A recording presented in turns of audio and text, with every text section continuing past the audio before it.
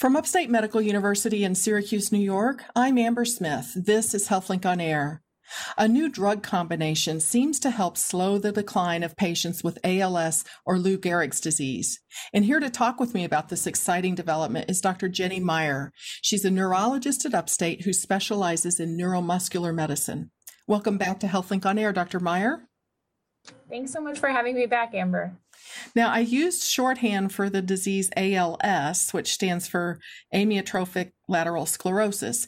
Can you give us a brief description of what this disease is?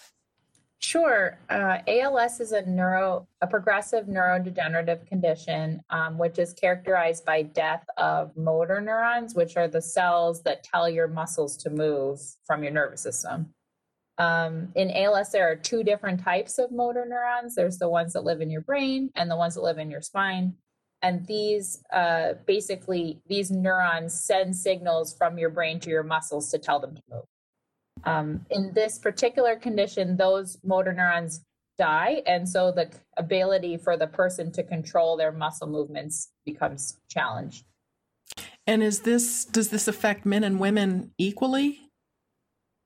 Yeah, so men will typically actually before the age of 65, it's more common in men, but after the age of 65, it's actually equal prevalence between genders. And these patients will develop muscle weakness, trouble swallowing, trouble breathing slowly over a period of usually 3 to 5 years. So I was going to ask, how do people normally find out that they have this? But so they may develop one of these symptoms where their muscles are feeling weak or weakness maybe? Yeah, usually the most common presentation is with weakness in one arm or one leg that is painless. So they'll notice that they may have difficulty with their coordination, their muscles seem like they're shrinking, or they notice twitching of the muscles. There are other presentations, however, that start with mainly trouble swallowing. So not all patients with ALS look alike.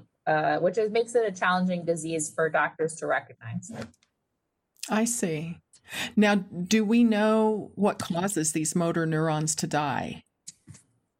I think they're still trying to sort out exactly what causes them to become injured. At this point, it's definitely a combination of environmental and genetic mechanisms at this point. We know that there are different groups of people that tend to be slightly higher risk for ALS. For example, military veterans.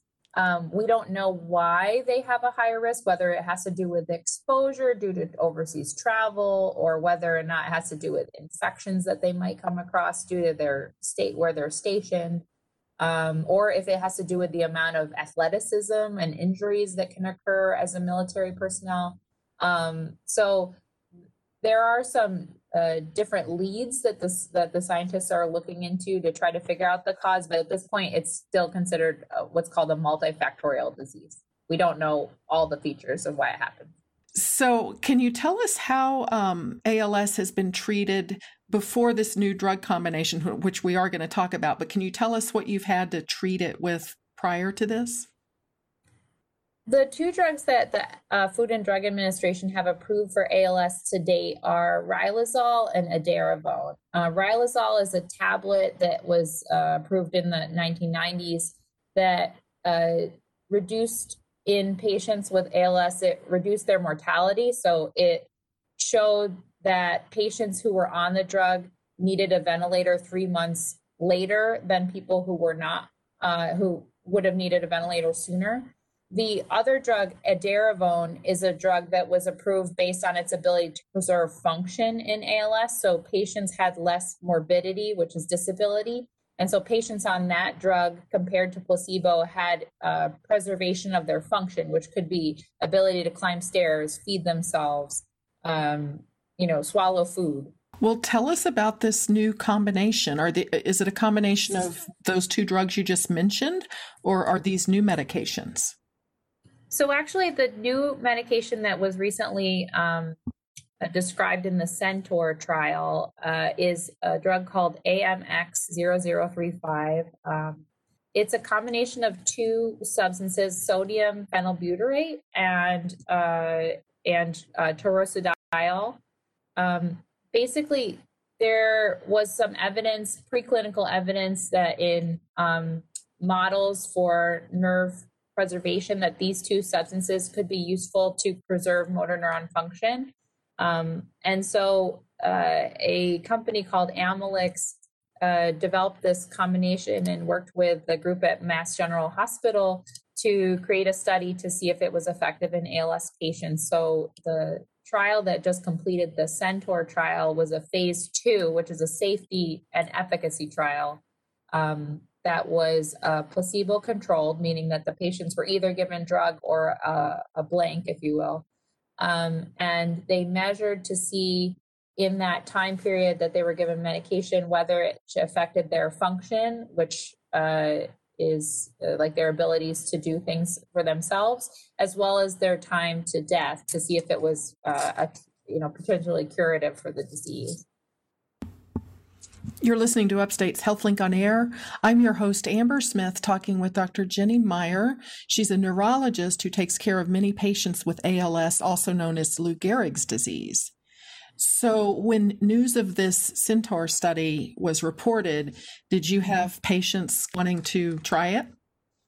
Absolutely. I think my phone and email were immediately inundated when the New York Times broke the story. Unfortunately, the way research typically works is that usually small companies or smaller pharmaceutical companies generate these substances for trials, but they aren't big enough to do mass production at the onset because they don't know whether it's going to work or not. So a lot of money gets put up front from either grants. In this case, one of the financial resources for this came from the Ice Bucket Challenge, which you might remember from a few years ago when people were dumping large buckets of ice over themselves on social media and trying to convince their family members to donate towards the ALS Association. That grant went to this group, this business, which actually was started by 2 college students who had the idea while they were at Yale, I believe. And the medication was picked up by Mass General Hospital, which has a large ALS population in their clinic there. And they studied about 137 of them for the drug. So the company itself isn't mass producing the drug yet. It's not widely available. The Food and Drug Administration would have to approve it for them to get insurance to help provide funding to pay for the drug. So there's a lot of upfront costs and research to get medications to patients.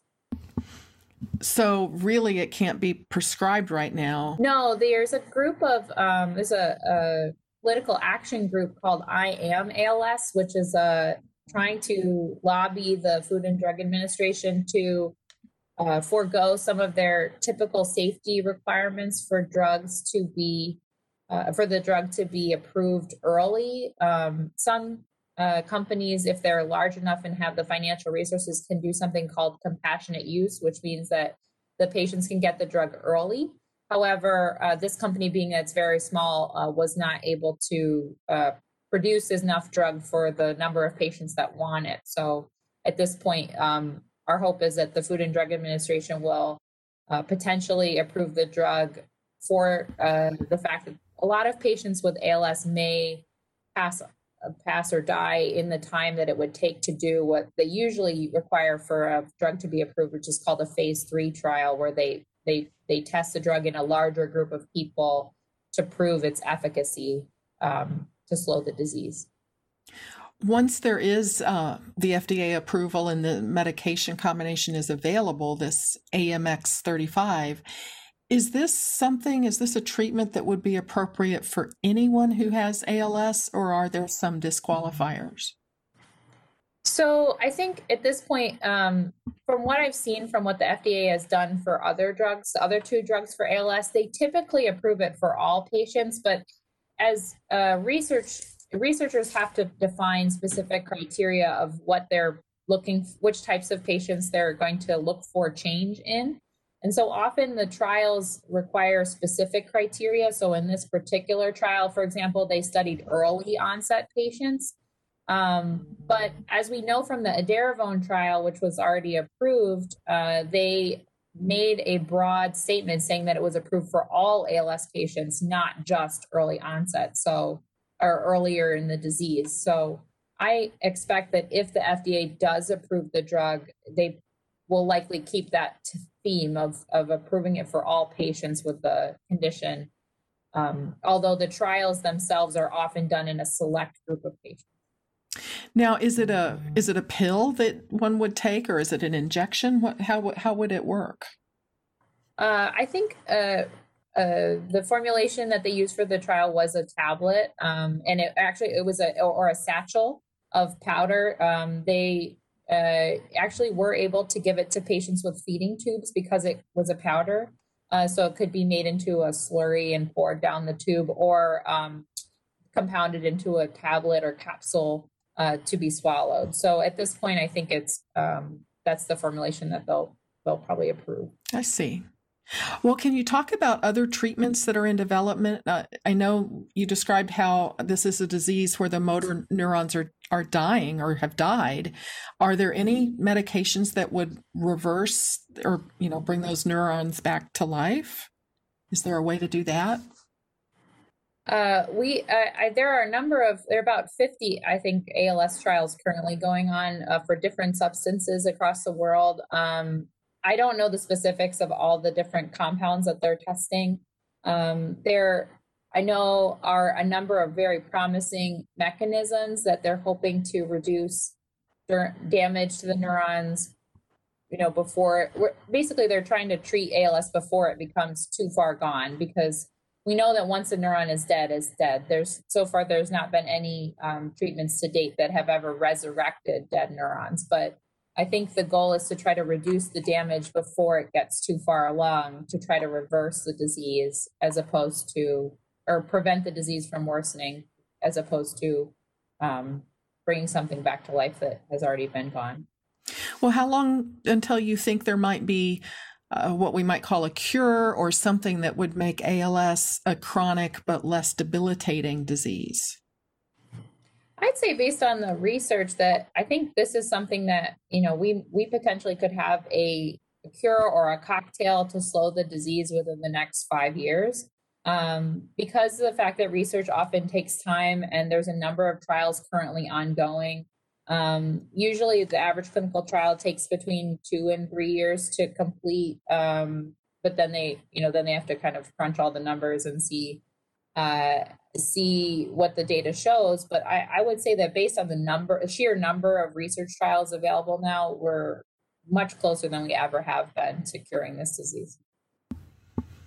Well, AMX35, that's the combination that we're talking about now, though. That's the next thing you think might be available for people, really, right? Yeah, I think that if the FDA goes ahead and approves it without the phase 3, this would be another medication to add to the cocktail of treatments for ALS with riluzole and edaravone, and then additional treatments that become approved down the road. I think because the mechanism of ALS seems to be coming from different sources, the way that we treat it will probably be with a combination of drugs that affect the neurons in different ways. Oh, very good to know. Thank you to neurologist Jenny Meyer. She's an assistant professor of neurology at Upstate, specializing in neuromuscular medicine.